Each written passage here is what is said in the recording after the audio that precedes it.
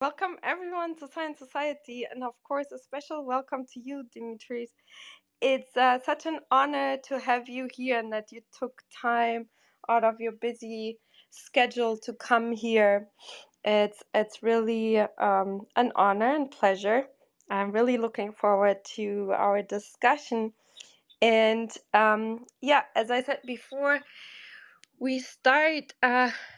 Since you have like a summary slide about your kind of CV, we usually ask the question to our guest speakers, how, if you look back at your life, like how do you think, like what triggered your interest to go into research? And was it like a childhood dream experience, some museum trip, a book, or was it something later on that just, that you followed this path of research? Thank you. Yeah, no, thanks, Katarina, for the kind invitation and good afternoon or morning or evening, everyone, depending on where you are. Thanks for popping by. Um, I think I was always somehow I had an inclination towards abstract thinking a little bit and how our abstract thoughts made in our brain. So this was the main thing, which led me to do two things in a sense later in life. Study mathematics first, which is what I did for my PhD. And there is a slide, if you go to the second slide of my presentation, on the bottom right corner, you see the Department of Applied Mathematics and Theoretical Physics in Cambridge, here in England. It's a funny shaped building. It looks like a stadium kind of thing, which and has a grass rooftop, the green part that you might see there. Anyway, I studied math there because precisely, I was interested in, how do we form abstract notions and abstract spaces and think a little bit, far, far from for reality. But then, because that was really the question, I wasn't, let's say, uh, feeling fully satisfied, although I love math a lot, fully satisfied with just playing around in abstract, theoretical, philosophical, let's say, spaces away from reality. I really wanted to go to neuroscience and really pin down basically the biology and the principles from information processing that lead to things like I said, like abstraction, like rules, like what is context, like how do we form maps and hierarchies in our brain. So that was really the motivation. It still is till this day. Yeah, thank you so much. It's really interesting, I think, to learn first kind of what the motivation of different scientists is here, and yeah, what triggered kind of this interest, because in science most of the time things don't work, and then sometimes they do. And you need a lot of motivation and persistence, I think. So that's why it's so interesting and also important to learn. And um you worked, at the University of Cambridge with Pinotsis focus, and then at Peter Grindat. Did you in the University College London, and with more people, that how did that help you, or how, because I think like a lot of times these collaborations kind of mold people. Like, was it, how did different people kind of influence your work, or did you influence them? Was that kind of part of an important part of your path to work with these different people? Yeah, I was lucky in the sense that I had the opportunity to work together with very good scientists, top in their field. Like you said, people Focus in Cambridge, who is one of the most of the top-cited mathematicians, and then with Carl Friston, who is again I think is a most cited neuroscientist alive, and then Miller at MIT later, and Pete, like you said, Pete Greenrod from Oxford. Anyway, each one of them gave me, you know, different. I got different lessons and different examples and different things that I try to assimilate and combine in my way and still use. So, for example, from my math career or and education, I with Pete and focus, etc. analysis, I got the persistence, let's say, and the patience needed to do theory and to play with math. And I also got some flexibility in terms of thinking and not be and using different tools, different software, different theories from physics, for example, or math or computer science. So that's one thing. And then from my the people I worked with in neuroscience, which was completely different in the sense that it was a big step in my career. I got, of course, some other skills because neuroscience is very different from doing research in math.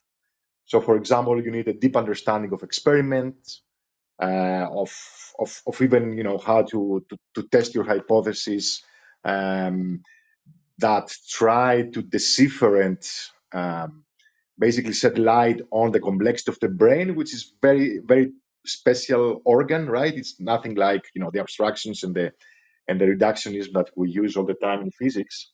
Also, it's more collegial than the usual career of a mathematician, where work is done in isolation. In neuroscience, it's about teamwork and being very friendly and collaborative and working together with and communicating with psychiatrists and people, like I said, who do experiments, doctors, biologists, psychologists. So you need some other sort of, let's say, abilities or capabilities there.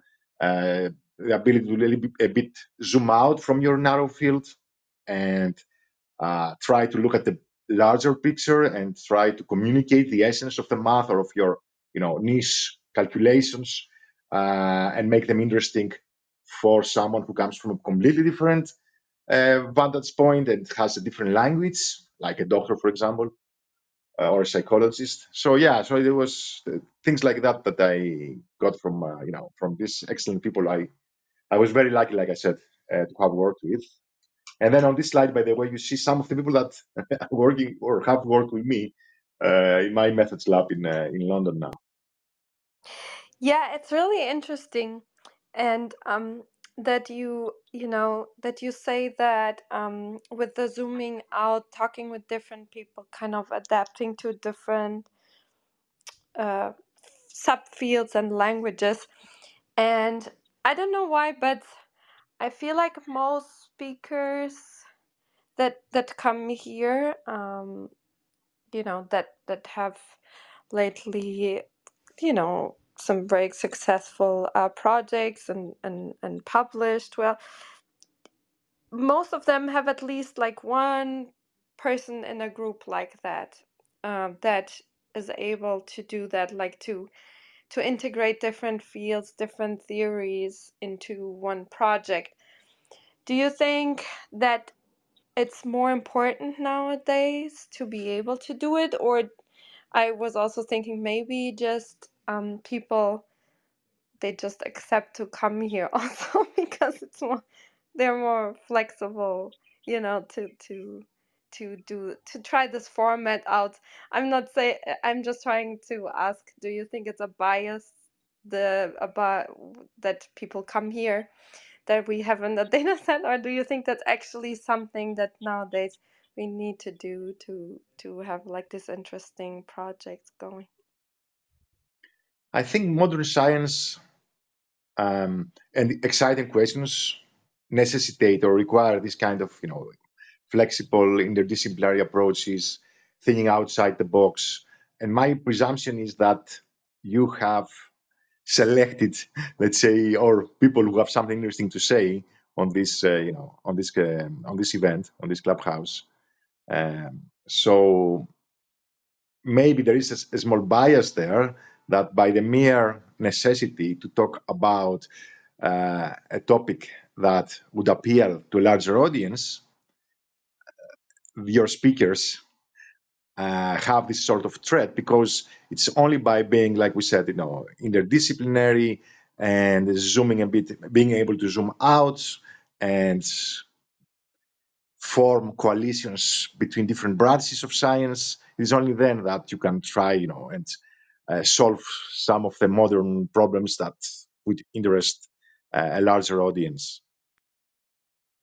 Yeah, it's interesting. I kind of had the same thought process. And just one more question, because I think it's kind of right now, before we dive into your research, because I think it's kind of relevant right now.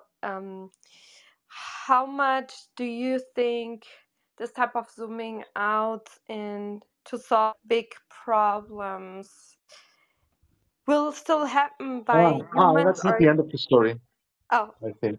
Sorry, did you, because it was cut no, a bit. oh, I'm so sorry.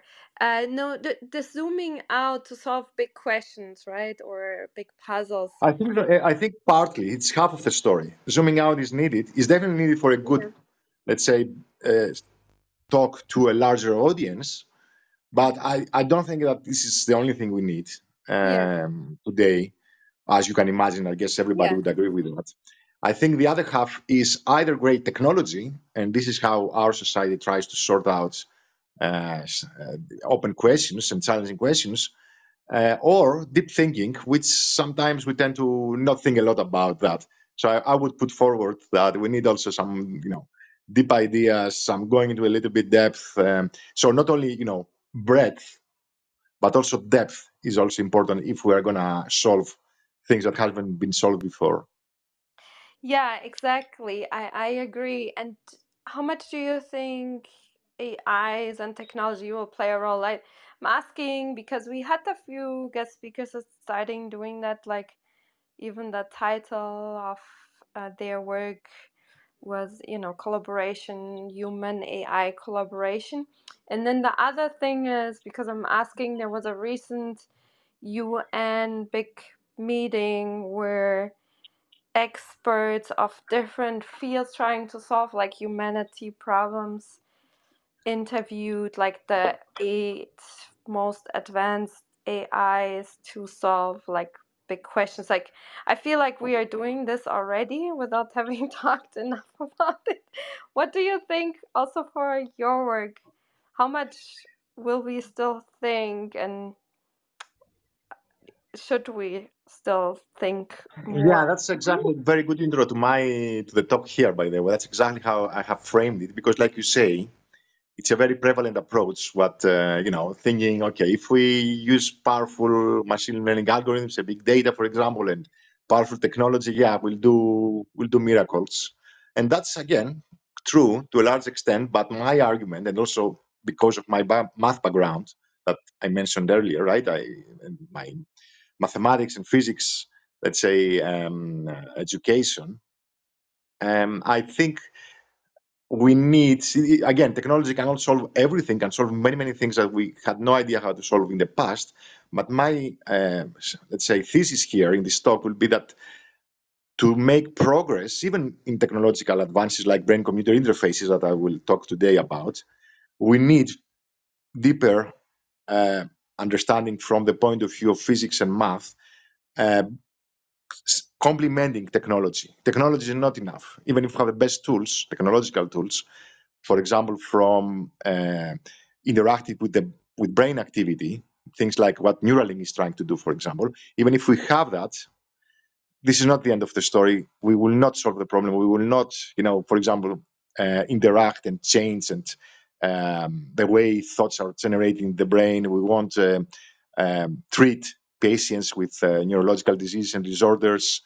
We won't uh, optimize or help um, humans and the human brain achieve its best performance, if you like, by just putting a computer next to it and saying, okay, let's leave AI now do the job for us.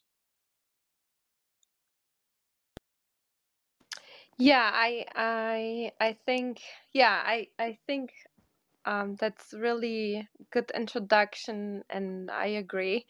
And let's start to dive into your work. I'm sorry, that's a free time took so long. But yeah, the stage is yours. Basically, everyone, please access the slides that are pinned on top of the room. And yeah, thank you so much. Thanks, Lorena. And I would say that we are already in the talk, let's say, if one wants to say it like that. So I will skip a couple of slides. So we really, to tie what I'm going to say now with what we're just discussing. So let's go to slide 5 very quickly. So today I will talk about brain-computer interfaces, and on this slide, I have put some key figures in terms of development of BCIs. But I will not go really and review this now. I will go to slide 6, which says challenges for BCI, and it really follows up on what we were just discussing, which is, let's say, take this sort of technological applications, brain-computer interfaces, right, BCIs. What are the problems there? What are the limitations? And what solutions do we have? And I will say, like I was just saying, that the solutions can be based on technology, and advances like neural links are important. And I'll say why in a minute. But then there is something more to it, and this will be the focus of the presentation. So first of all, what are the challenges, right? And what sort of BCIs do we have, and what challenges do they have? So what you see here on the left on this slide, these boxes, I guess everybody can see that, hopefully. On the Katarina, please tell me if the slide numbering or anything is off. So coverage is on the vertical axis, right? So then on the horizontal, on the X and Y axis, we have spatial resolution and temporal resolution. And you see a big yellow box on this slide, which is ECOG, electrocorticography. So this is a technique where we put electrodes on the scalp.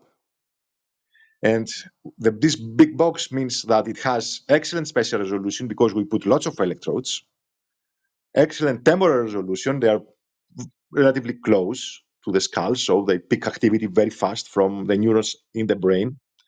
And also we have excellent coverage, brain coverage, so it means that it covers a large part of, like I said, of the brain, because we put them everywhere.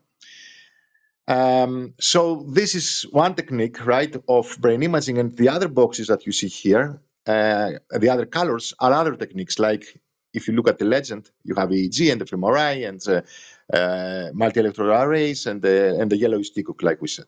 So this is all to say that we can have basically different techniques with different resolutions and brain coverage, and usually, if you compare techniques that record activity or try to interact with brain activity that are non-invasive versus the ones that are inside the brain and they are invasive, like putting electrodes, the non-invasive ones, like EEG, for example, or fMRI that you see here, will have problems. Will have either a low spatial or a low temporal resolution. Even ECOG, of course, compared to them, has better spatiotemporal resolution, but compared to invasive recordings, again, has the same problem. Other things, other problems for non-invasive techniques, again, like electroencephalography, like fMRI, when we record activity from outside the brain, outside the skull, is that we cannot identify the sources where the neurons that generate this activity are exactly. So this is called the volume conduction effect or source reconstruction problem. And imagine now that we want to interact. This is what we try to do, right? In brain-computer interfaces, in BCIs, we try to interact and change and neuromodulate or modulate neural activity, like with TDCS. Again, that's low precision because of the low resolution that these techniques have. So cannot be very precise. There are, of course, some techniques recently with ultrasound that get some millimeter resolution, but still, if you think how many neurons there are in big patches, even of millimeter square size, still, we cannot really interact with the brain or record from the brain or read activity at this fine level of detail that we will need to have efficient devices. So what can we do? We can go now invasive, which is the next slide, right? And what you see on the left here is is a graph showing when you put an electrode inside now the cortical tissue. As you can imagine, there's damage caused. So the body reacts, you can cause inflammation. If you leave the electrode in there for a couple of days, there will be degradation of the electrode. So again, there are problems. So, and this is, by the way, what Neuralink and other companies try to do, right? Primarily, they say, I want to build the best technology, the best kind of invasive electrodes that will not cause tissue damage, will not cause inflammation, etc., and will be, very, very close and very, very small, and very, very close to the neurons, so that I have very high spatiotemporal resolution. So very good precision in my neuromodulation with minimum or zero damage of the brain. That's why, for example, Neuralink, it took them like 6, 7, 8 years, I think, or at least, I think 6 or 7 years to get FDA approval for human experiments and human trials, because, of course, they needed to show that they have good technology, good electrodes that don't damage and don't cause, any side effects to the people who are going to try them, to the humans who are going to try them. So that's basically how the community, or many people, try to come up with solutions to this very, very hard problem, right? Of brain decoding, of neurostimulation. I will say that even if we solve this now, and even if we have answers to these challenges that I talked so far, there are more challenges to come, which is slide 8 now.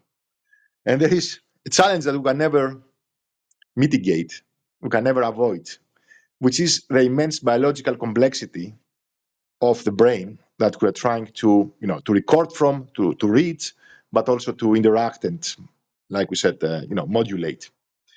So we do not, if we want to, let's say, have efficient readouts of brain activity, I think this sort of questions that I have here with the bullet points on slide 8 are important, right? We need to know, what are we measuring?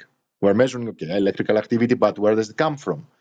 What information is contained in this activity that we're interacting with, and also in the biological underpinnings and the biological, the proteins and the filaments and the microtubules, and all the cytoskeleton parts and the neurons. What sort of information is there? And then when we throw currents and try to change brain activity, how do these currents affect all this immensely complex system? So no matter how good technology we have, we can never somehow have ready-made questions for us, free questions to this, free answers to these questions. We can, of course, use this good technology to try and, answer all this, but this is not the end of the story. We need to have some theory of neurobiology.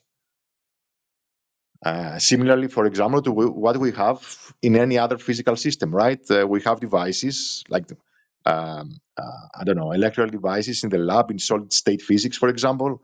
We can measure different, the electric properties, etc. But then we need a theory that tells us what are the physics or biophysics behind all this. So that's basically the intro.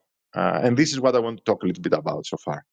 By the way, Katarina, I don't know, do we take questions as we go, or do we have questions at the end? If people have questions in the meantime, and then, but for now it seems like will be more in the end. But yeah, please, everyone, if you have questions along the way, just let us know. Thank you. Yeah, and if I don't see it because I'm looking at the slides, Yeah, I'll Katarina, please feel free to tell me. Yeah. Okay, so the answer to this last challenge, slide 9, that I want to put forward is biophysics. So we have the implant, we have slide 9, like I said, the neurons near the implant, right, that are affected. And what we are doing and I'm doing is we are trying to build detailed biophysical models of this biological infrastructure.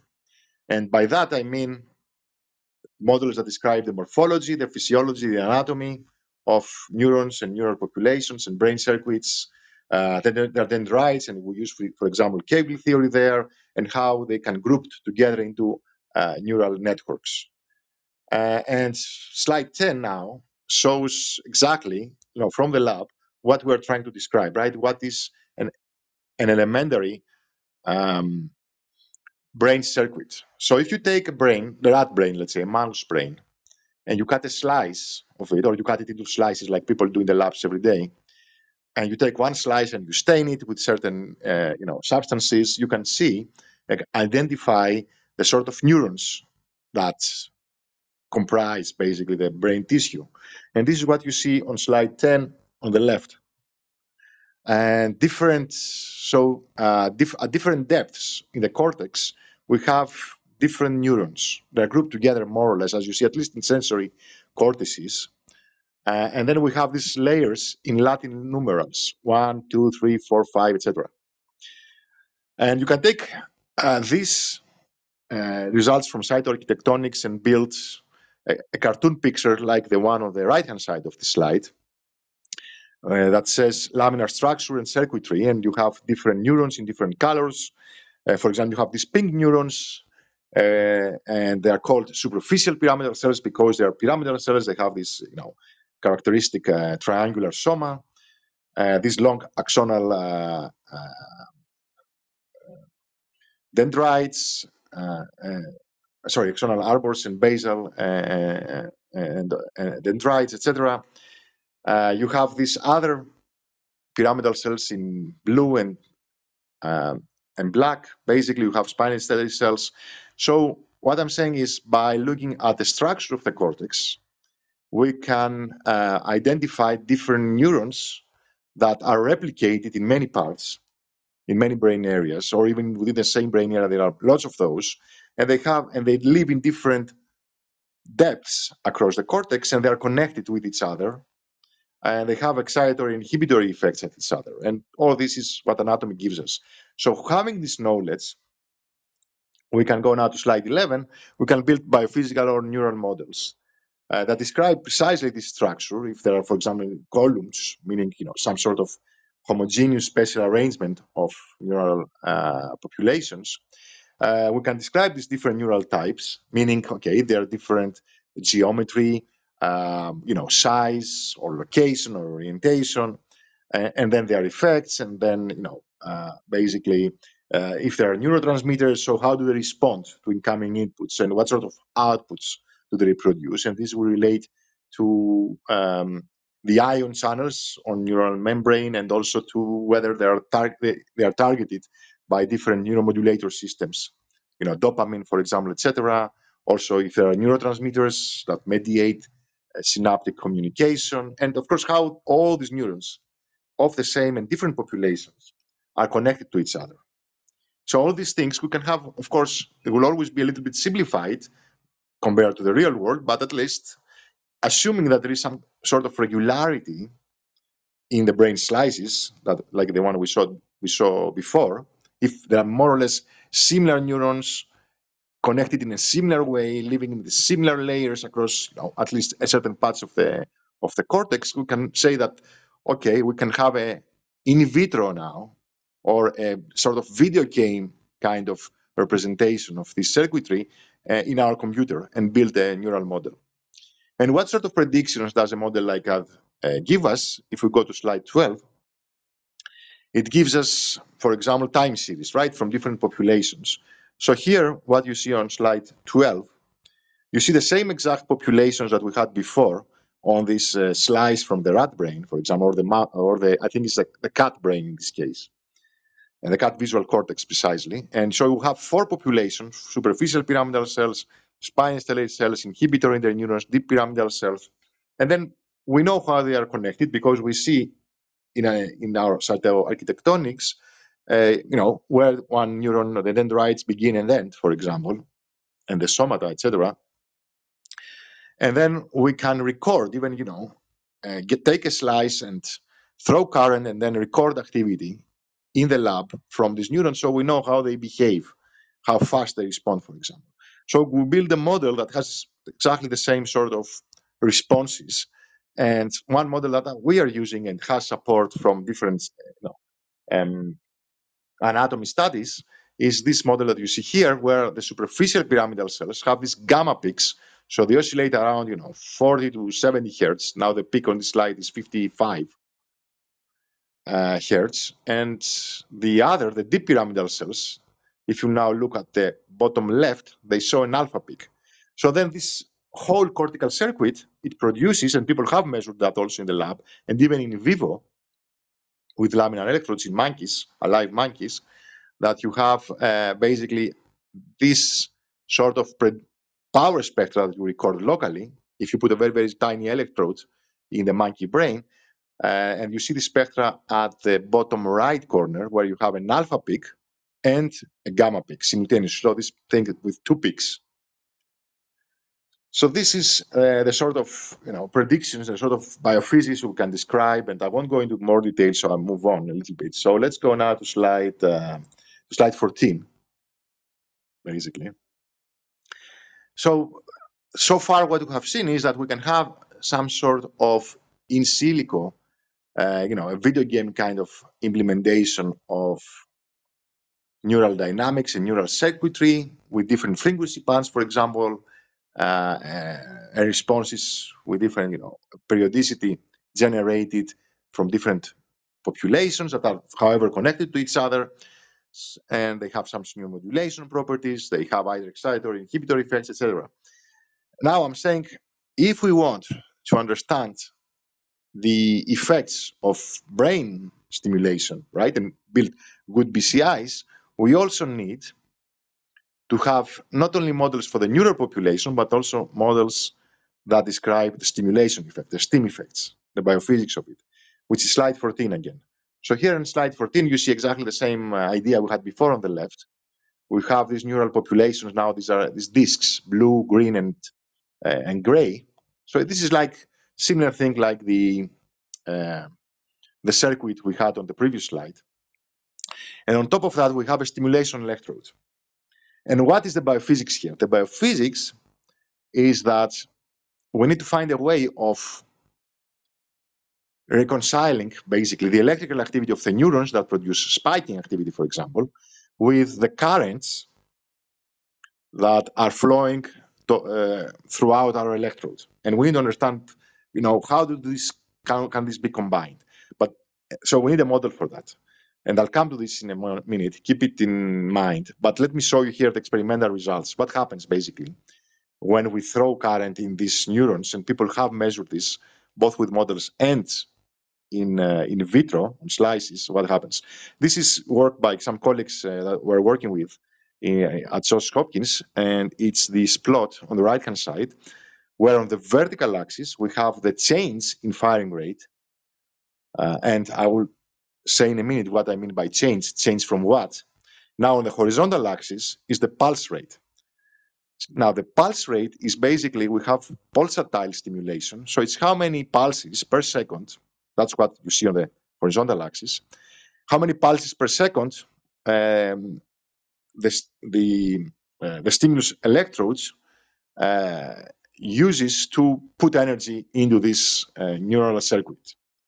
So it's an alternating current with 200 milliamperes intensity, and you see this 200 at the top of this plot.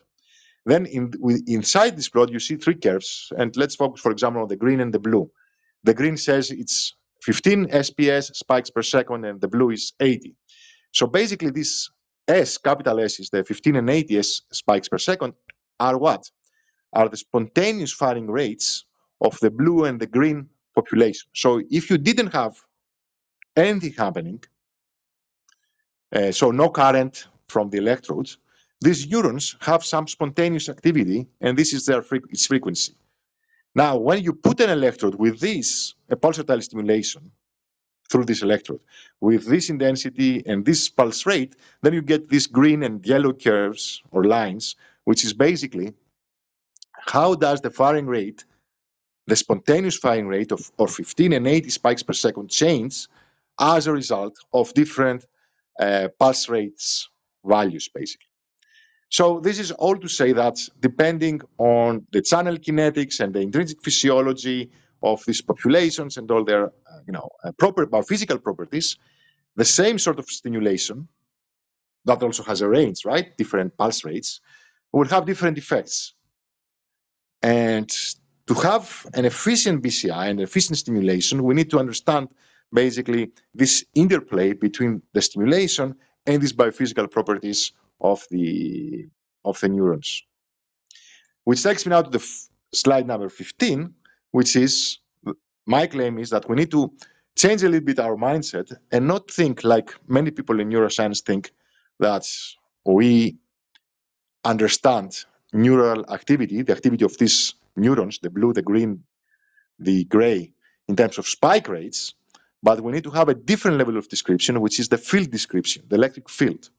The reason is that neural activity produces fields, electrodes, pulsatile stimulation or other stimulations also produce fields, so it is at the field level that we can understand sort of, there is a common language of how the two basically systems interact. And what I saw on this current is basically how this endogenous electric field is generated. So basically you have the membrane and that separates the extracellular from the intercellular space, and you have lipids and ions entering through and exiting the neurons through ion channels. So there is some discontinuity basically of the extra electric field that gives rise to this extracellular field. And then once you have the electrodes, it has also this current flowing inside. So this has a different mechanism that relates, of course, for example, to the material from which it is constructed, etc., etc. So I'm not saying it's a trivial thing, but still it also produces a field, and then these two fields interact. So slide 16 now is saying that, and this is our work, that very simply, if we know the sources, if we know the neurons, we can calculate the electric field of a neural population. In the same way, from school, you might remember, if I know Newton's law, I can calculate basically the gravitational field and gravitational force, which is what you see, the similar equation from school, from high school. You see on the right-hand side here. On the left-hand side, this figure shows us the predictions of our model for the electric field. So basically, we have these neural populations, and you remember the neural model we had before. And on top of that, we use electromagnetism to get not the neural activity per se, but the corresponding electric fields. And this is what you see on the vertical axis here. And then on the X and Y axis, you have the location, so the position in space, and the time. On slide 17, I won't say too many things because there's some math here, it doesn't matter. But again, what do I have? I have a model of neural activity for this slice that we saw earlier. And on top of that, I have another model for the electric field. And the assumption is that I assume, that I have, a cylinder around its neuron, and then this defines some sort of extracellular space. And then I can do some math and predict neural activity, which is slide 17. So to sum up slide 18 now, just to emphasize this take-home message, that to understand BCI, we need to understand the interaction between electric fields, and to understand that, we need two levels of biophysical description of neural activity: the spiking level, the neural level, and the electric field level. Now, okay, let's see if there are any questions and I have missed something. No questions so far, but from the audience right now. But so I think it's really interesting what you're saying, and there has been a few recent publications that the shape of the structure basically plays a very important role for the activity of the brain, like on a larger scale, but probably also on a smaller scale. How does that play a role in your model too, or are you going to add that basically that the 3D structure, because I guess it's a feedback mechanism, I would probably say. There's a chicken and egg problem there, but if first the 3D structure basically influences a lot of the activity patterns, or if the activity patterns shape the 3D structure in the end. Like, it goes both ways, I would say. But what do you think about that factor? Yeah, I'll come to that. Shall we also invite Nima from the audience, and then I'll take both questions. Okay, yeah, Nima, What please do you go think? ahead. Hi I got a everyone. message from, yeah. Thanks, Dimitris. I have a question about conductivity in the page 17.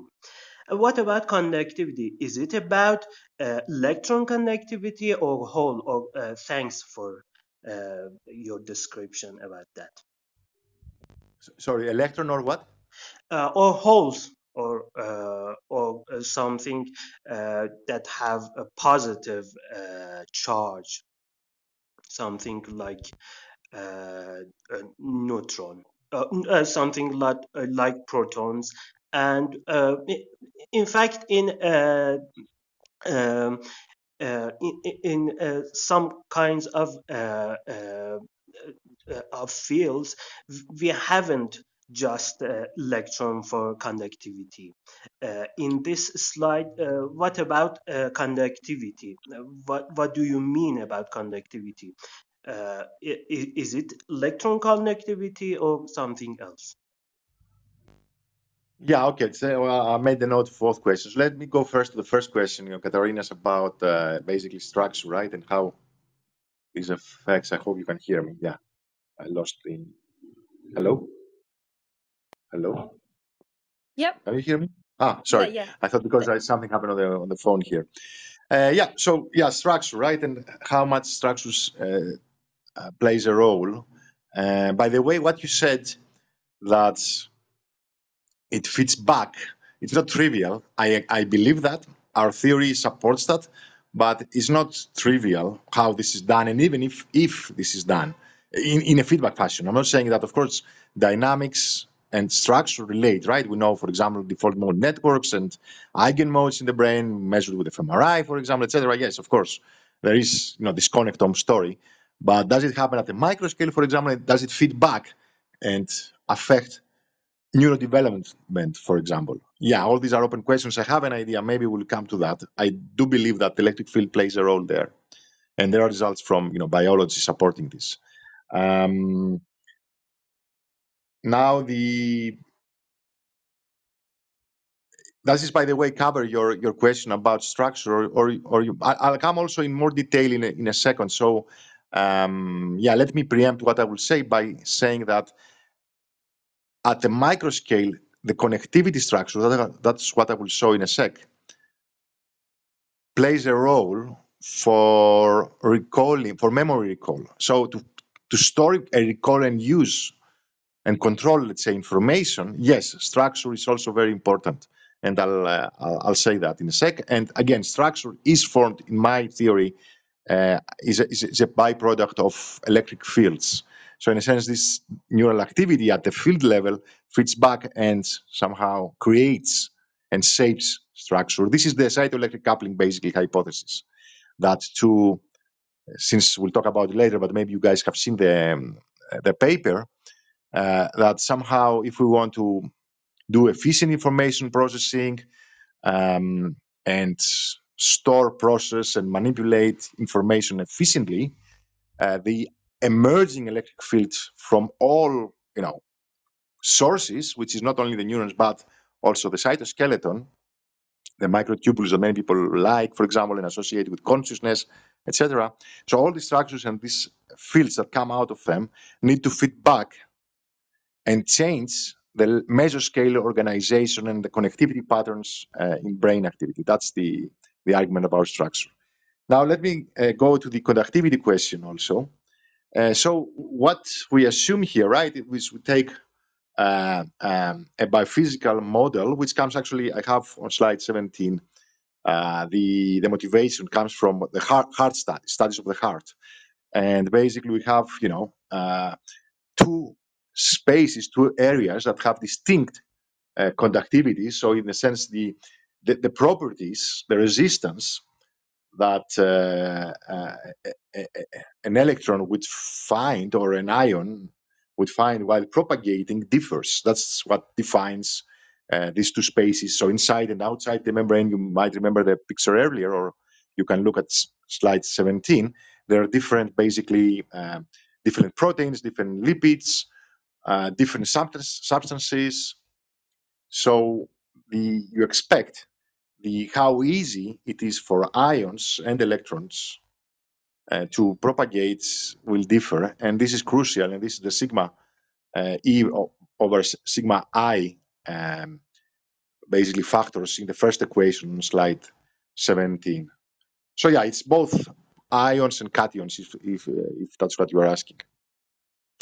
Okay, so let me go back to the structure question then, and go to slide 19 now, and think about what exactly are the neurons that generate these electric fields and that store memories and thoughts, etc. And there are several ways which are also described in our paper, to record those neurons. So you have optical imaging, immediate early gene expression and optogenetics, you have electrophysiology, and in the interest of time, I won't go and tell you about what is shown on this slide. I will tell you rather about slide 20 now, and summarize it quickly by saying that we can identify and manipulate these memory neurons. So these neurons that have thoughts inside, we can see exactly which ones they are, and we can find, for example, how they are connected and how different memories correspond to different patterns of these neurons and different connectivity and structure, like you said earlier, Katarina. And basically the same thing, maybe let me move on to slide number 21. So it's this, going back to Katarina's question about structure, that is these connectivity patterns, how neurons talk to each other, right? Which is not only anatomical, it's not only anatomy, but it's effective connectivity, basically. It's how they talk. So it's the patterns or the structure in the dynamics of a population. So what you see here is the top and the bottom row, you have two different inputs, right? You have two different memories, let's say. So it's, as I say, on the vertical axis here, again, slide 21. So you have mnemonic stimulation, and then you have different neurons being activated. So different patterns or structures in the neural dynamics you record. So the blue one and the red one, because different neurons are co-activated and basically in different succession, for example. So memories live in patterns, and there are many processes that basically underlie the formation of these patterns. So you can think, for example, you take a rat, you put it in a cage, so it sees the visual space around, so the space around him, it's input one, it's the cage, the white cage, for example, the white box. So it's input one, and then it forms a memory of the white box. So it's a box, for example, where if you put the rat, it's going to get food. And then you see this co-activation of the blue neurons. And then when you put, again, the rat in the same box, these return back to life, basically. So definitely, memories do not live in the neural activity per se, but in the pattern of activity. That's what we mean here. And then the red box, or the other thing, is the bottom row. To form these patterns, protein synthesis and consolidation and synaptic plasticity mechanisms like LTP are very important. So already we start seeing the effect of proteins and the cytoskeleton, which supports the connections between neurons in this. And then the question is, of course, how are these patterns formed, right? And how can we answer this question? So that's what we want to understand. Remember, going back and giving a high-level summary. I think I have a slide somewhere. Let me go to slide 24. So we summarize, and then I'll tell you a couple of things from the previous slide. Slide 24, which is the summary so far. So we have groups of neurons that represent thoughts and memories in the pattern of connections. And of course, when we use these memories, they oscillate and we have responses. Or some, doesn't mean that they are fully periodic oscillations, but there is some kind of mesoscale periodic activity. That's what I mean. And this is good, of course, for metabolic efficiency because they don't need to fire all the time, only when it's when they use the memory. And these neurons, remember, they produce electric fields. So we need to understand the biophysics, how this is happening, and we have a neural model for neural activity, and then we have an electric field model on top. And again, the reason is what are we aiming at, right? So that the BCI produces also fields. So we need to understand all these interactions, and also we need to understand the role of the electric field, and if it's just a mere phenomenon. So that's what we have said so far. So before I take more questions, let me go back to slide 22 now and tell you what we can record, right? Slide 22 from this group of neurons. So like I said, when we recall a memory, we have these neurons like the blue and red on slide 21 firing, right? And some of them they fire synchronously and oscillate coherently. And this is what we record. We record oscillations with local field potentials that people might be familiar with. And common thing is hippocampus, for example, lots of these oscillations. And this is what you see on slide 22 at the bottom. So hippocampal oscillations in different, areas of basically, and different layers. And you have the current source density estimates also. And by the way, on slide 23, we can see these oscillations also even in humans, even with MEG. That's slide 23. Okay, so let's go to slide 25 now. So how are these patterns of connectivity and all these oscillations controlled and generated and guided? So the claim that we make here is a generalization of this phenomenon of haptic coupling, this cytoelectric coupling, is that the field generated by the neurons, by the proteins, by the cytoskeleton, by the filaments, all this turns around once it's generated, right? Turns around and then guides each neuron to respond in such a way that it supports memory maintenance and recall and processing, basically. So that's the thing. So, and what is the analogy here, and why do I show this this conductor image? So I say the field is like a conductor of an orchestra of neurons plus the cytoskeleton, basically. So what is the analogy? The analogy is that assume that you want to play a song, right? To play a symphony. If you have only a violin or or a bass or any instrument, even if you have two of those, it's not possible to play a song. But if you start forming a quartet, for example, four of those or six, or then what will happen? Even if you put, and the people start training with each other, and if you put also a conductor on top, then once you do that, you'll get the stability and the guidance you need for your ensemble, in this case for your orchestra, to produce the symphony, to play the song. And the same thing happens in neurons, but there, of course, the electric field is not a different, identity. Is basically this higher level of information representation that feeds back and has top-down influences to individual neurons. So this is a functional role for a haptic coupling, and the prediction that we need a haptic coupling or cytoelectric coupling, which is the generalization of a haptic coupling when we put cytoskeleton and microtubules and proteins, etc., inside, and say, make similar arguments. So we need these top-down influences to have memories. If we don't have them, we don't have memories. If we have a network of areas that is a memory network, like we know in rats, for example, there are 50 areas like that in optogenetic experiments, then in each of these areas, this will happen. There will be a conductor, there will be the electric field feeding back to the neurons. So if we go to slide 26 now, 26, this is the picture I want us to remember from, at least from the talk so far, that we have an orchestra and we have the brain.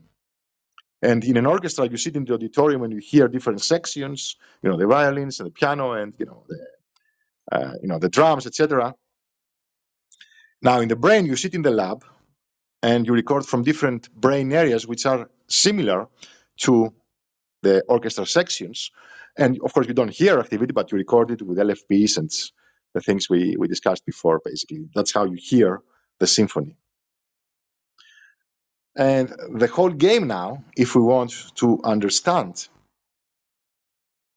how we can change the electric field of the neurons with BCI and how we can read the brain efficiently, is really understand how, basically the interaction between the conductor and each section of the orchestra, which is, slide 27, these levels of description, the neural and the field level, and how they essentially interact. These are the two arrows on slide 27. And by the way, on slide 28, we know there's lots of evidence for FAP decoupling. I don't have too much time to go into that. I have put a slide here, but the point is that we know that the field, even the endogenous field, drives neural activity. And if we also put an external field in neurons, in neural slices, we can block wave propagation, for example, etc. And then the point of the paper that motivated our discussion today, by the way, sorry, the FAP decoupling slide is 28. I go to 29 now. I hope I'm not going too far. Let me know. The point of slide 29 is not only neurons oscillate and generate fields, but also the cytoskeleton oscillates. So, like I said, the organelles and the parts of the extracellular matrix and the microfilaments and these other proteins, tubulin and actin, basically, they all oscillate. And people, what you see on slide 29 is recordings of these oscillations, very high frequency oscillations with scanning tunneling microscopy and the Raman spectrophotometry, etc. Different techniques show that they have their own endogenous electric fields and they do have electric properties and they oscillate. And on slide 30, you see there are two, actually I can't see that on this slide precisely, but there is a video I have put here, but also you see the, I forgot now, never mind. Sorry for that. But you can see on the figure that around these filaments and these microtubules generated by different proteins like tubulin here, there is an ambient electric field generated here, depicted by this orange cloud and the red arrows. Now, if you put, how do you know that these are electrically charged? You can confirm this in the lab, and you can put one of these, you can take a brain slice, take one of these microfilaments, these small cylinders, and put it in an electric field, and you can show that it changes its structure, right? If you change the orientation, for example, like a compass. You put a compass, in the gravitational field, it changes orientation depending on where you are. You put this thing here with electrical properties or electromagnetic properties, this protein, inside an external electric field, it also changes its shape and its structure and its geometry. Same thing. So what does it tell me? It tells me that they produce electric fields and they are also affected by them. They are charged, effectively. So let's go now to once I've told you all this, let's go to slide number 31, which takes us to, again, the main topic or the focus of this presentation, which is cytoelectric coupling. And cytoelectric coupling says, as an idea, as I've already mentioned, that to have a thought, we need our brain area to produce a good enough electric field, which can be a conductor for the neurons around it, which means good enough means it can organize the components of the cytoskeleton and tune it and to process information efficiently. And of course, because these filaments and all these other structures are very, very, very small at the nanoscale, right? What we have here is a connection between the macroscopic scale, where we observe brain oscillations and traveling waves, for example, across hemispheres, and the microscopic structures of proteins and filaments. And all scales work together in concert to basically optimize information processing in the brain. That's the idea. I think that's another good point for me to take a break, and then maybe we'll have a little bit of more time to wrap up. But I would like to invite questions, if there are any. Yeah, thank you. Willie joined us. I wanted to, and he posted a few things in the chat. So welcome, Willie. Ah, And really? Hmm. yeah, and then also Dr. Shah, you might have some comments or questions. So yeah, feel free to unmute and yeah, thank you. Yeah. Dr. Shah, please go on. Sure, thank you. So thank you so much, Dimitris, for your wonderful work. And I was wondering to ask you, because you mentioned about the, I mean, as I saw that you just put the B cells there as a memory cells, and you mentioned about the pattern. And I was wondering because when we just we have a comparison between the healthy and fibrotic tissue, and also you mentioned about the photo initiator and photo pattern. I was wondering what might be your comment about the fibrotic tissue and how we can apply your hypothesis for that type of tissue, because we have lots of materials nowadays. They are actually biocompatible materials. I see. Yeah. We have any other question before we come to this? I could take also, or is there anything else? Or I'm checking also the chat. Yeah. If you want to collect questions, yes? Collect the questions. Then I would say my point. Thank you for giving us a new perspective. And as I understand it, and I'm not in neuroscience, so I'm overwhelmed by the new facts and could not fully digest all the stuff. But with your metaphor of the conductor, you might, create interesting new research perspective and experimental questions. And after all, new models. How my first question is, how do you perceive this? How is the maturity of having a new model? Because it's a difference to have a new observation and a collection of very valuable observations, or then coming to a model, from the metaphor to the model. This is my first question. The second one is, how do you relate possibly to Michael Levin and his interest in bioelectricity? And the last one, the third, is because on a slide you start with oscillating stuff, yeah, and it reminded me of the wonderful properties of coupled oscillators. What's going on? Yeah, maybe down to the finer structure you just mentioned on the last slides. I have to go there to have the name for it. You know what I mean? Probably these scaffold structures in the single neuron. What's it called? I'm scrolling down here.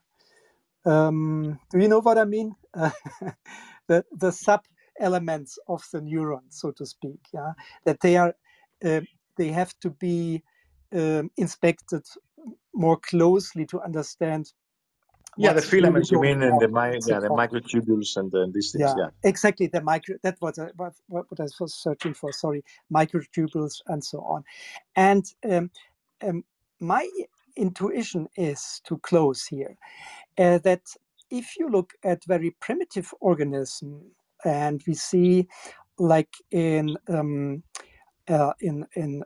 multicellular organism, but with not much brain, not central nervous systems, and they have say 100 feet and something like this, yes, then these oscillations make a lot of cognition and adaptation for the organism. Despite there's no central brain, yeah, no central nervous system, there's a lot of possible just using the kind of nervosity and oscillation and coupling of the different neurons, probably motor neurons.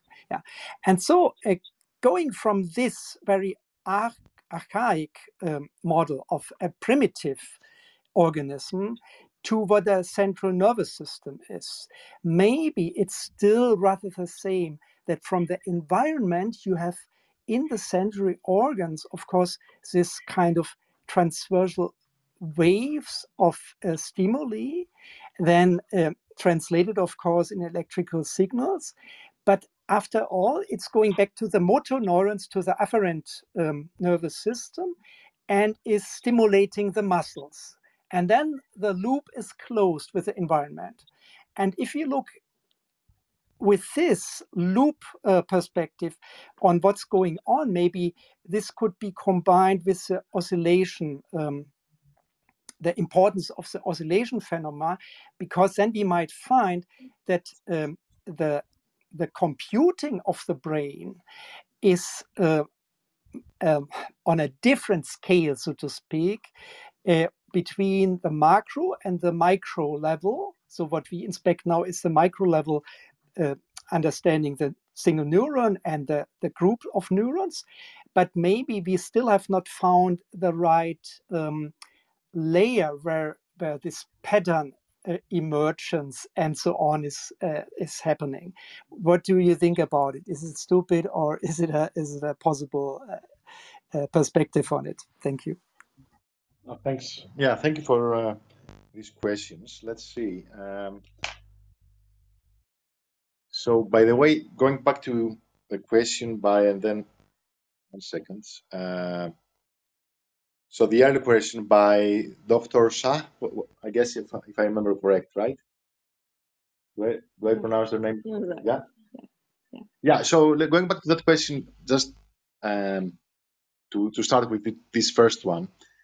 So you're now talking about cases where the brain tissue would have some damage. Is that what you meant? Yeah, it's fibrotic stage or Sorry? mechanism. Fibrotic stage or mechanism can be applied for the brain. Fibrotic, you said, right? Fibrotic. Correct. So I guess this FIBRO, just making sure I'm hearing the correct word. Fibrosis, fibrotic.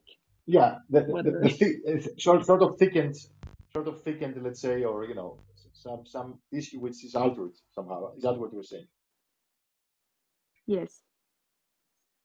More Which could be a result of neurodegeneration, and... I guess. Is that what you? Yes. You can just answer me based on this. Yeah, no, sorry, and also the sound is not great, but on my end, but never mind. So yeah, so if let's say there is a problem which also links, let's connect it to the question about Mike Levine's work, with whom we have been, initiate some discussion. So the question is, right, how does basically neurodevelopment and formation of new or the decay, or the formation of new brain tissue, or the decay of tissue in for example, in fibrosis, how would this affect basically, the electric field generated, or what would the role be of electric fields in this whole process? So the link to Mike's work, Dr. Levin's work, and our work is the following: is that we both emphasize the guiding role of emerging electric field for neurodevelopment and for the structure of brain tissue. And at the same time, of course, if there is degradation, right, if there is decay, again, or if there is an external field, for example, applied, then this would lead to abnormal tissue development. So it would lead into, pathological cases like fibrosis. So the similarity between their results and our results is that we both believe that the interaction between fields and neurons and microscale is a two-way thing. So it's both ways. It's like a two-way street, which also assumes a common assumption or conclusion, I would say, in our mental picture, that there are distinct levels. So again, if you ask a neuroscientist, let's say an electrophysiologist, some of them might say, look, the neurons and the fields are the same thing. If I know the neuron, it spikes, it generates some activity, some potential around it, the extracellular potential that I record with my electrode, it's the same thing as its activity, same as thing as its activity. Let's say Mike and we and other people, I guess, say that no, these are two different things, and many interesting phenomena come out of the interaction between these two levels. And indeed, how we learn, how we form connectivity patterns, how we form, memory ensembles. This is our work in the brain. Depends crucially on fields generated not only by neurons but also by other structures. Right? This is cytoelectric coupling hypothesis. Mike's work says electric fields are important, for example, and affect structure very well. If I want to have limb regeneration, I need to find and expose the amputated, for example, leg of the frog into the appropriate electric fields, which will nurture it and will lead to somehow limb regeneration. Same thing with fibrosis, for example. It will have an effect, maybe a therapeutic effect, if I have the right electric field. So I think I've answered a couple of questions here. Let me go to the other ones, which is, how do we go from observations to models? That's a very good question. Some people, and actually there was a Twitter discussion today that I also participated, for those of you who are on Twitter, where we're talking about similar ideas. So some people say, I basically, to believe your model, I need to have an experimental confirmation of this. So I need to know everything more or less. And then I just build a model supplementary to it to describe what my observations tell me. What I say, at least, very succinctly here, since we don't have time to go into this whole discussion that took a day on Twitter or something like that, is that I want to use models to predict observations. Like this cytoelectric coupling is a hypothesis because we cannot predict everything. We cannot predict basically, the microtubules and how they oscillate at the same time, where the monkey remembers something and we record LFPs. So we cannot have these simultaneous observations. We can have partial observations, right? That's what I showed you. I showed you LFP oscillations. I showed you microtubules with spectroscopy, for example, and other microscopy techniques. That's what I showed you. I showed you partial results, and then I have a model and a theory that unifies all of them and makes predictions and says what? That all these things that I observe partially will coordinate so that the brain does its job. And the way they coordinate is through electric field. But of course, I don't measure it. I predict that that will be the case. I measure parts of it again. So that's the other question. I think, and then the other thing about the motor control. The motor, this is one way, motor commands, right? And motor cortex is only one output of the cortex, a very important one, a very important way we interact with the environment.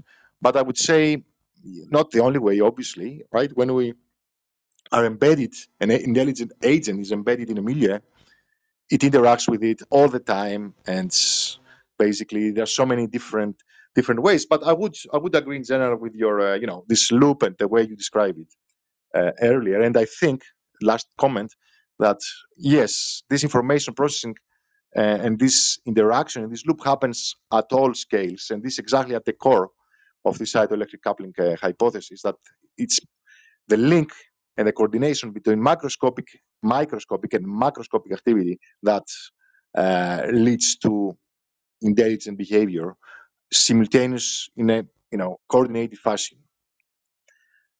Okay, so I think so. Katarina, how much time do we have? Well, it depends more how much time you have. We have all the time.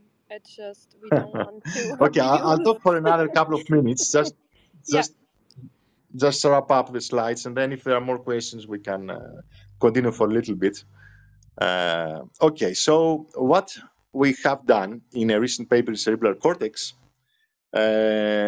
So, by the way, in this cytoelectric coupling paper, I don't know if it's on Google Drive, but we describe lots of evidence from biology. We describe Mike Levin's work, for example. We describe cognitive neuroscience evidence, other ideas from electrodiffusion and mechanotransduction and other stuff to support this hypothesis.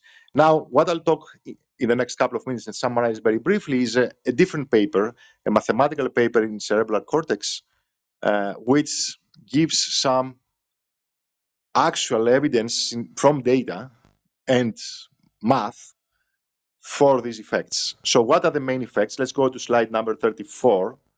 What I want to show you now is some graphs, some plots, some stats Let's put it like that, although it's not only stats, it's also plus theory and math, but we don't have time to go into all the details. For this claim, right, that the field is a conductor. So to prove that, I will show that the field is stable, like a conductor is stable, sort of stabilizes the behavior of the musicians, and also guides them.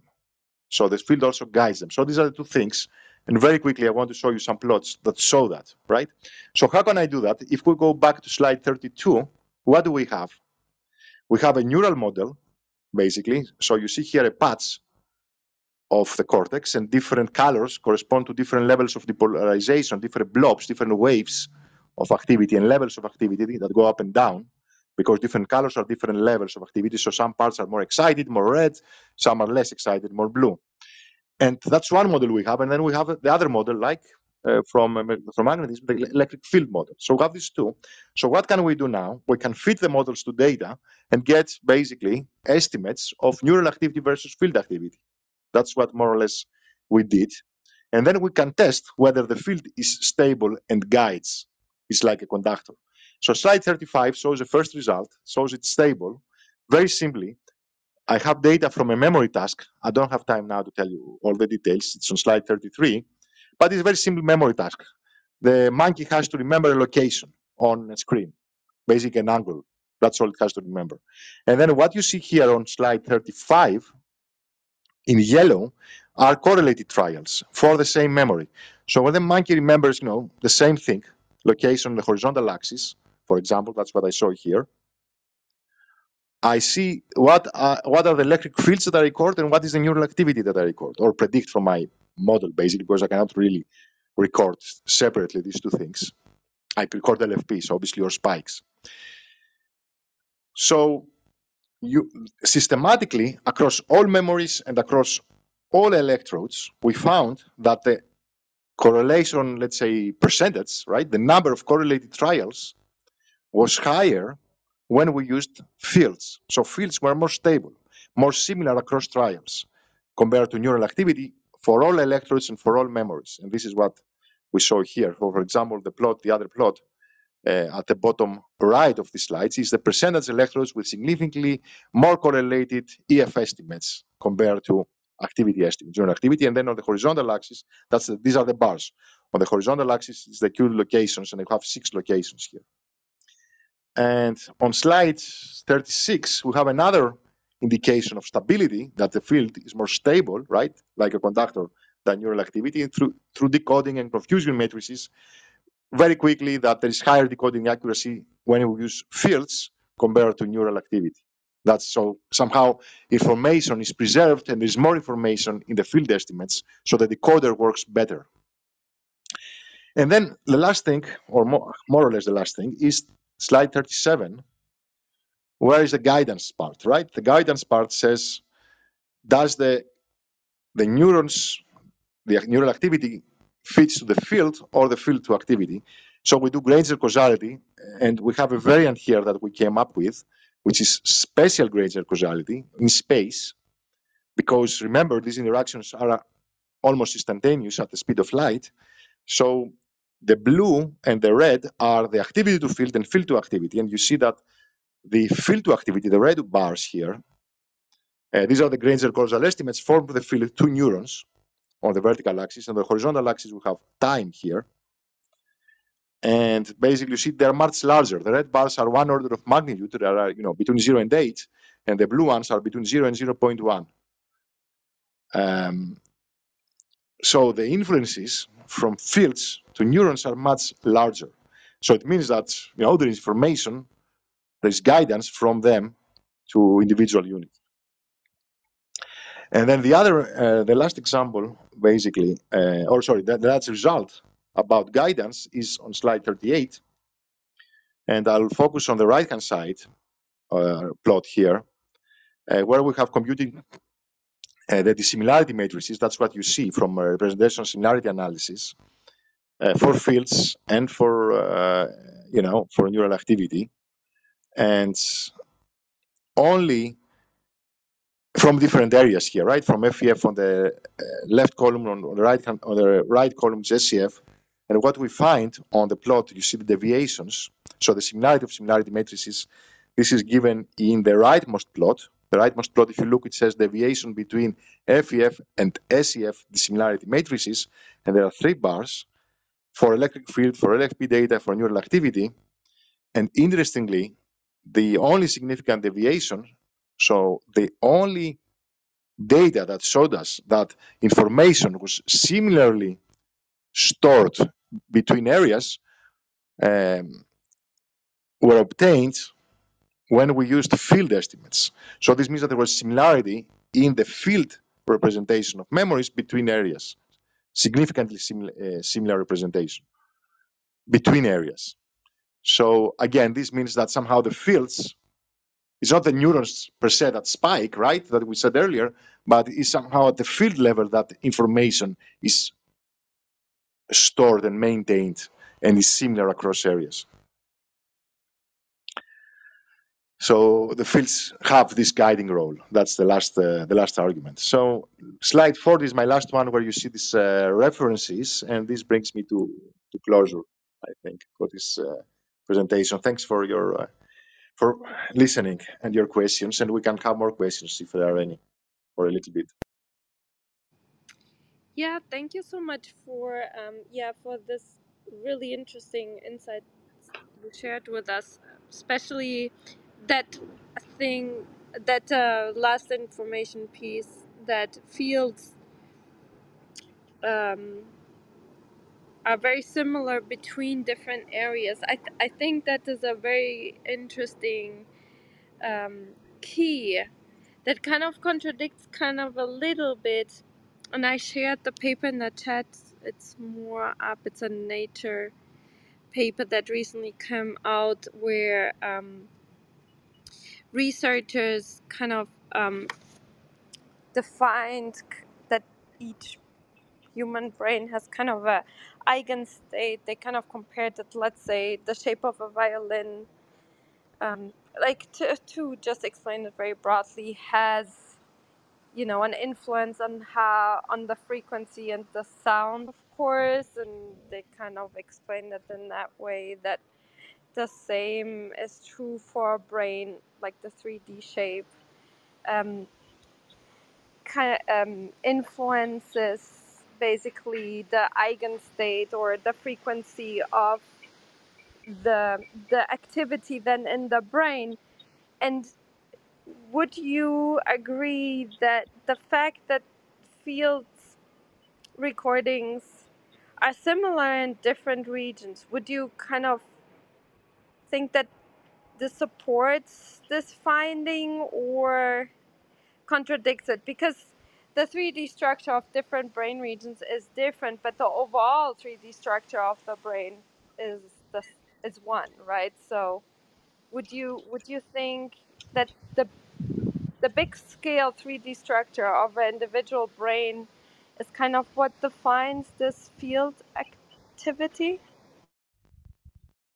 I mean, it's generating it, but actually, yeah, let me take a step back and emphasize that what this last result shows is not necessarily similarity in the structure, right? It shows similarity in the way memory formation is represented between areas. So the idea is, because especially, and actually, I can tell you this, which I didn't mention during the talk, although it's on the slide, but we're going a bit, we went a bit fast, not too fast, but so there is a very well-known phenomenon called representational drift.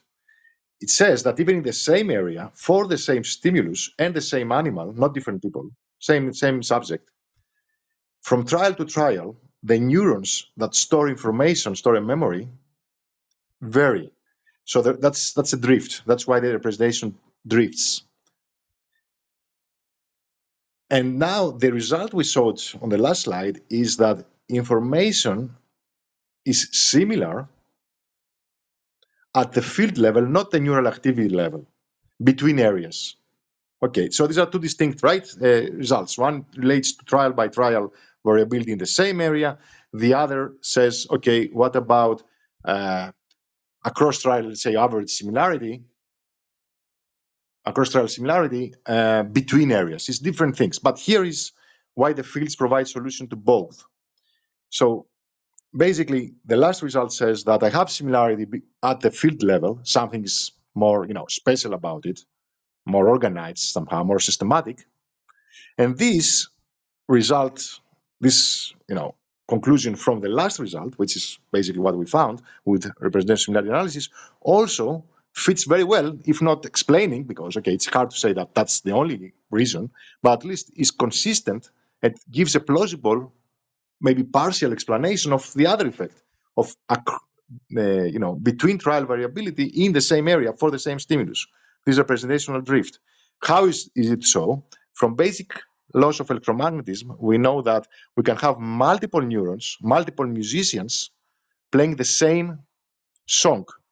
Let's say if you have an orchestra and a couple of people are sick one day because of COVID, you can have two other people replacing them, and the symphony, more or less, the orchestra will play the same symphony, the performance will be more or less similar, the memory will be similar, assuming that, of course, all the other neurons more or less are the same, and you have the same conductor.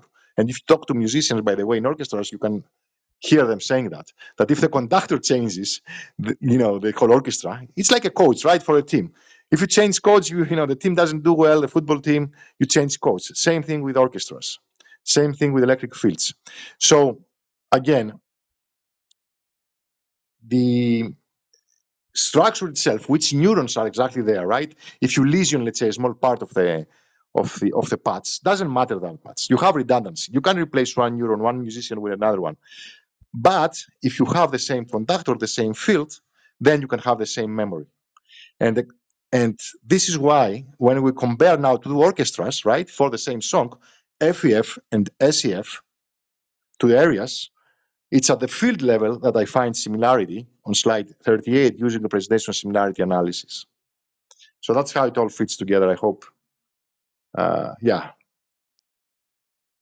Yeah, I think it's really interesting because from different levels of function of a biological system, we had different researchers here from molecular biology that look at epigenetics and then folding, 3D folding, and what function these codes basically have.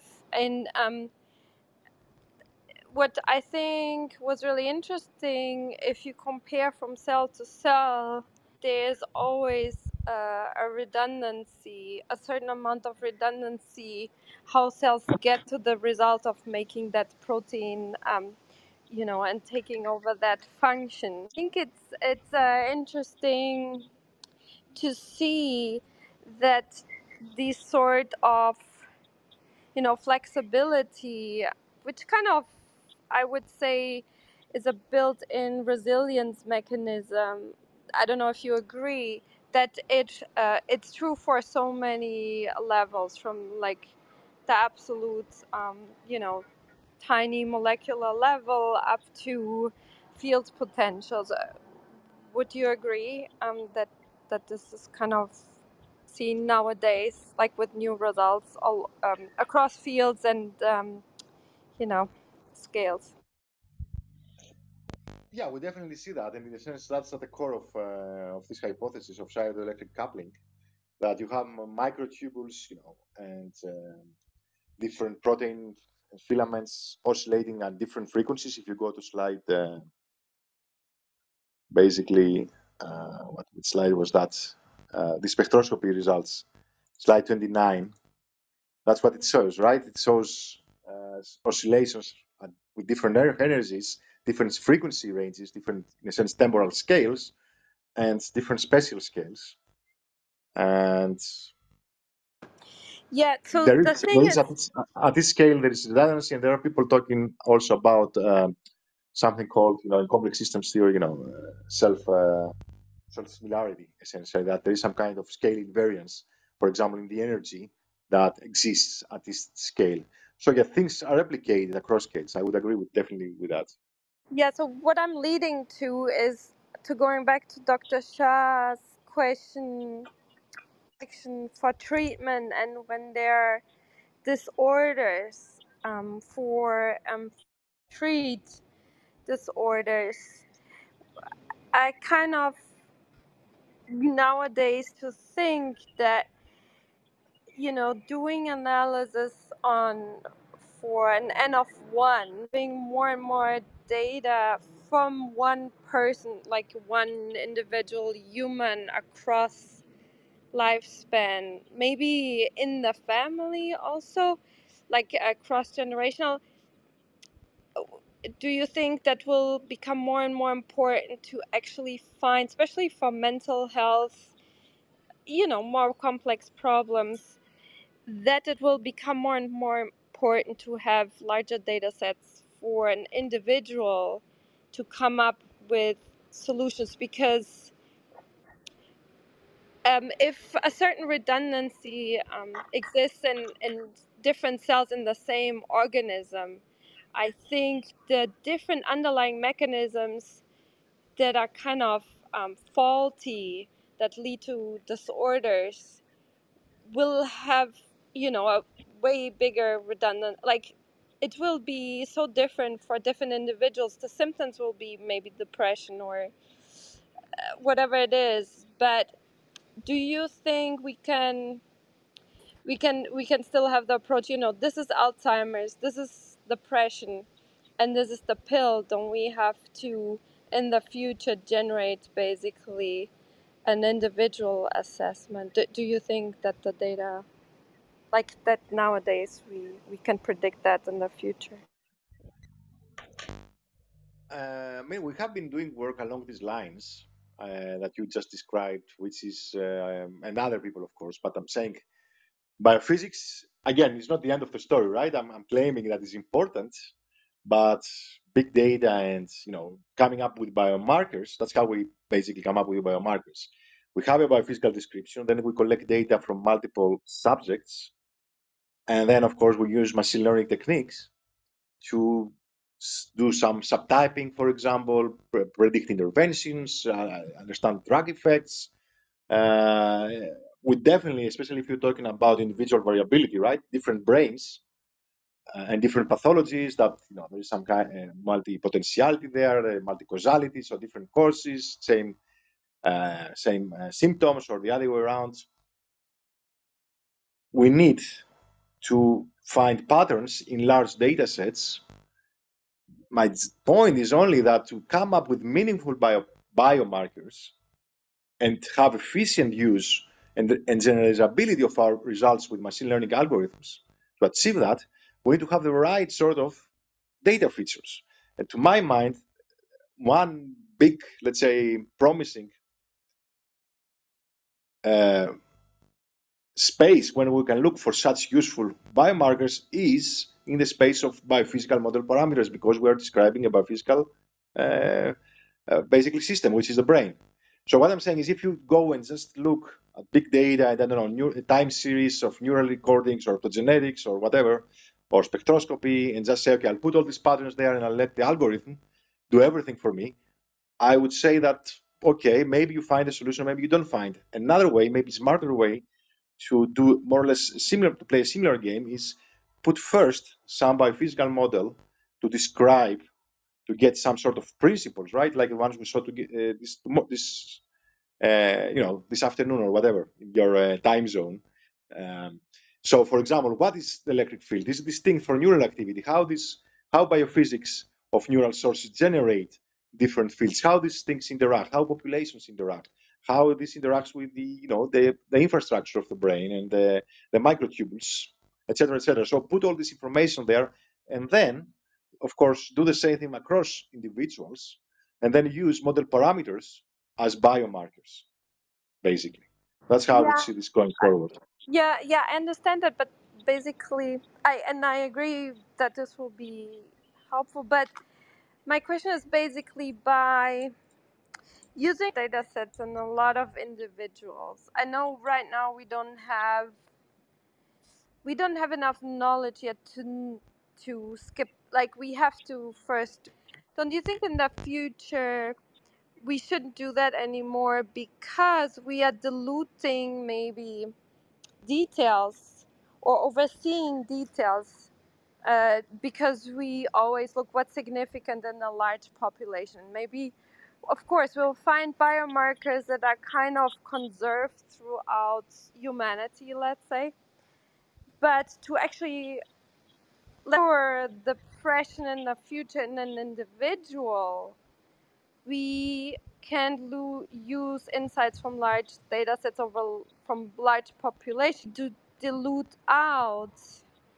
Like we will skip over what's wrong in that individual because it won't be significant. The signal of a biomarker in that individual won't be a significant signal for a large population. That's what I mean. Shouldn't we basically have larger data sets from N of 1? Basically, that's what I'm asking. And do you think with this type of approach, with having biophysical data, blood biomarkers, all kinds of different biomarkers, in the future, that we will get there? Because I think that's the problem why we can't cure any mental health disorder right now. It's because exactly that problem, that there's a redundancy in the system, and for sure a really big one in the brain, how we get to different memories, thought process, and so on. But those variations will be actually the key for each individual. Those variations will be the key to actually, let's say, cure a mental health disorder in the future. I guess you can you can imagine what my answer will be. My answer will be that we need to understand. I think a large part of the limitations you're describing are due to, okay, on the one hand, maybe computational power or noise or whatever else, but more deeply due to our limited understanding of the mechanisms themselves with regard to biology. So because you say, okay, there is individual variability, yes, and of course there's such a complicated thing, the brain, so it can vary, the size can vary, the density can vary, I don't know, the architecture itself can vary, the chemicals, even within the same person, maybe from time to time there will be some variability because, I don't know, of subcortical influences, for example, and arousal or whatever you want. So there's so many moving parts.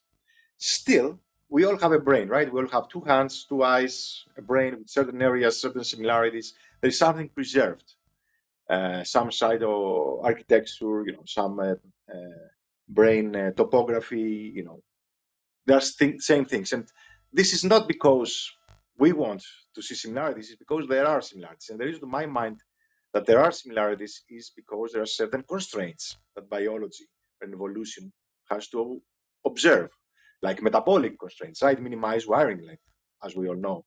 Minimize, energy consumption. Find efficient, use of chemical energy and how this creates basically, I don't know, blood flow or neural activity.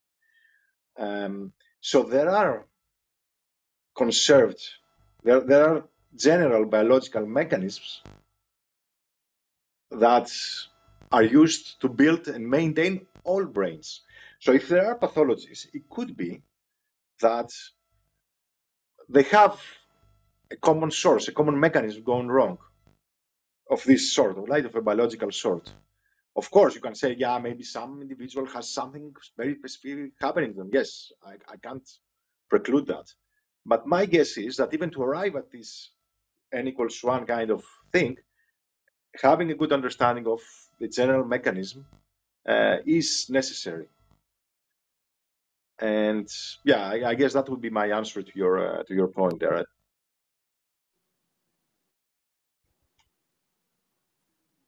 Yeah, very interesting, Dimitris. If I may speak again Of course. shortly, because I also have to leave. Then we have a long session today, but it's super interesting, and it reminds me to the phase of the fascination like 30 years ago. I'm now in the 50s when I heard about Gerald Edelman's neural group selection and something like this. Was very fascinated, and it's long ago, and now we might have a new paradigm in, if I understand it right, it might be a kind of Copernican turn if you see that the role of the neuron is much more liquid and less static. And very concretely for the BCI, the brain-computer interface, if I got you right, the people might still looking in the wrong direction, or using kind of plugs which are totally incompatible with what's really going on in the brain, because you have this just let's call it electricity patterns. And so to be fixated on neurons to connect with some computer interface is somehow not the best idea, probably. And if you have a hyperdimensional substrate of this 100 billion neurons and this trillions of dendrites, and this is oscillating permanently as long it is alive, and you have the idea that it's all about using this substrate, like a substrate, a medium, to use the resonance, kind of resonance oscillation effects and so on. Then you have new ideas also in healthcare. That's my thing I want to connect with Katharina. In the last days, I read about using psilocybin, if I pronounce it right, this psychedelic drug for anorectic patients. And we have this new interest in psychedelics to heal depression and so on. And if you understand the brain with this new perspective, then it's much more plausible that if you create such a new kind of biochemical surroundings for the whole brain with the psychedelic chemicals, then it's kind of a reset effect, so to speak, very primitively. And so it might really be for healthcare very interesting to go on like this. What do you think about it? Yes, I mean there is research done by I'm trying to basically remember the name of a colleague who was actually here at the UCL. Yeah, Robin Carhart Harris, I remembered it. Who has looked into the effects of psychedelics and this sort of changing the energy landscape, if you will, of neuronal populations. That's why, for example, people, report, I don't know, hallucinations, right? They report basically some parts of their cortex after getting the drug. They behave as if they are recalling memories that were not there, that were never formed from the usual way from a stimulus. So I think this is a useful and actually getting more and more popular manipulation. Number one, to test basic experimentally all these effects, and second, because it points exactly to the important role of the infrastructure in the brain, right, and how these energy states change for different memories, for different. This is now fictive memories. Actually, this sort of illusions that we're talking about. But again, it's very, very similar. If you look at theories of perception, like, I don't know, the Bayesian brain and how they're reconciled with theories of memory function, even memory itself is thought like fictive, basically fictive prediction. So fictive, let's say, when I have a memory, is like seeing something in my mind. And we know that the more or less similar kind of algorithms and mechanisms, if you are a Bayesian, for example, can be applied. Same thing here, right? Uh, we're talking about psychedelics, and they induce some sort of fictive memory. So the mechanism might be again very similar and very, dependent on different laminar structure and different populations at different depths, similar to the model we saw, for example, earlier. So yeah, I think going back to the BCI question, right? How do we build efficient BCIs. I'm not saying we shouldn't plug electrodes in the brain. I think that's the best bet because it's electric field that, to my mind, guides even the biology, even the microtubules, for example. But there are good arguments for that, right? Because that's how cognition emerges at the mesoscale out of neural activity. But still, to really make them efficient and have efficient interactions, efficient BCIs, we need to understand the biological origins of endogenous LFPs and how we can use BCIs to change them in case of a pathology, for example, back to the healthy state. That's how I see this field going forward, or at least I think indeed people have not put enough emphasis on that. Actually, I've talked to several BCI companies, and I haven't heard much progress in that direction.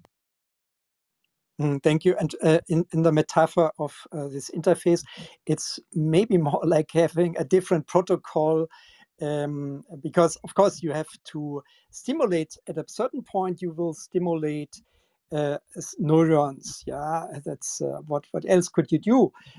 Of course, there are also ganglion and so on, but I don't question the whole endeavor, but that if you find what in a metaphor the right code to really communicate with the brain, this would be the real revolution, right?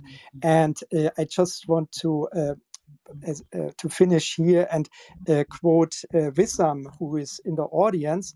And I was not so often here in Katharina's room, so maybe he's often on the stage. I hope so, because he's very competent. And just reading from his text chat, if he allows, he said, just to my point of the liquidity and the new perspective, or even Copernican change, how to look at the different layers, granularity layers of the brain. He says in the text chat, representational drift is ubiquitous. The evidence for this is building quickly. The field need to come to terms with this. It's a massive conceptual shift, but a necessary one. So just to the point of to have this new view, it's already in the making or in the spreading, so to speak, as if I understand Wissam right here. Yeah, and so thank you again, Dimitris, for being here with us. Yeah, no, thanks everyone and you, Will, for the nice, the interesting remarks and the questions. I'm happy to continue this also offline with any of you who might want, or if you have something you want to discuss or send me, I'm open to to talking more and thinking more about all these exciting questions. Yes, thank you so much, Dimitris. It was really a pleasure talking to you, and it was a real interesting discussion on very different levels that we had.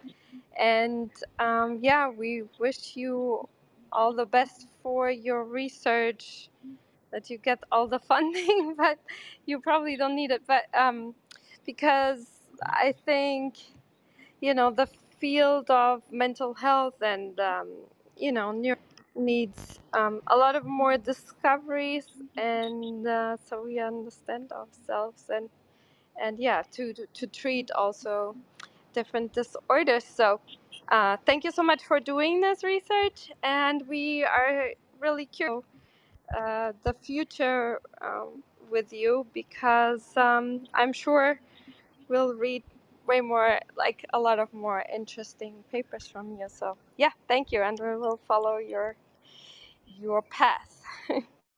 Thank you, Katarina. Yeah, let's see where this takes us. Let's see. Thanks a lot for the kind invitation and your points and questions as well. Yeah. Yeah, thank you, Katarina. Thank you, Dimitris. Thank you. Thank you. Bye, everyone. Bye, everyone. Bye-bye. And if you like discussions like this, yeah, you're probably already a member of this house, and we'll have tomorrow again. We'll talk about volcanoes and his research into different regions and volcanic activity. It will be a very different topic, but I think it will be really interesting. And so I hope you'll back soon and enjoy the rest of your day, morning, evening, wherever you are. I'll close the room in 3, 2, 1. Bye, everyone. Thank you.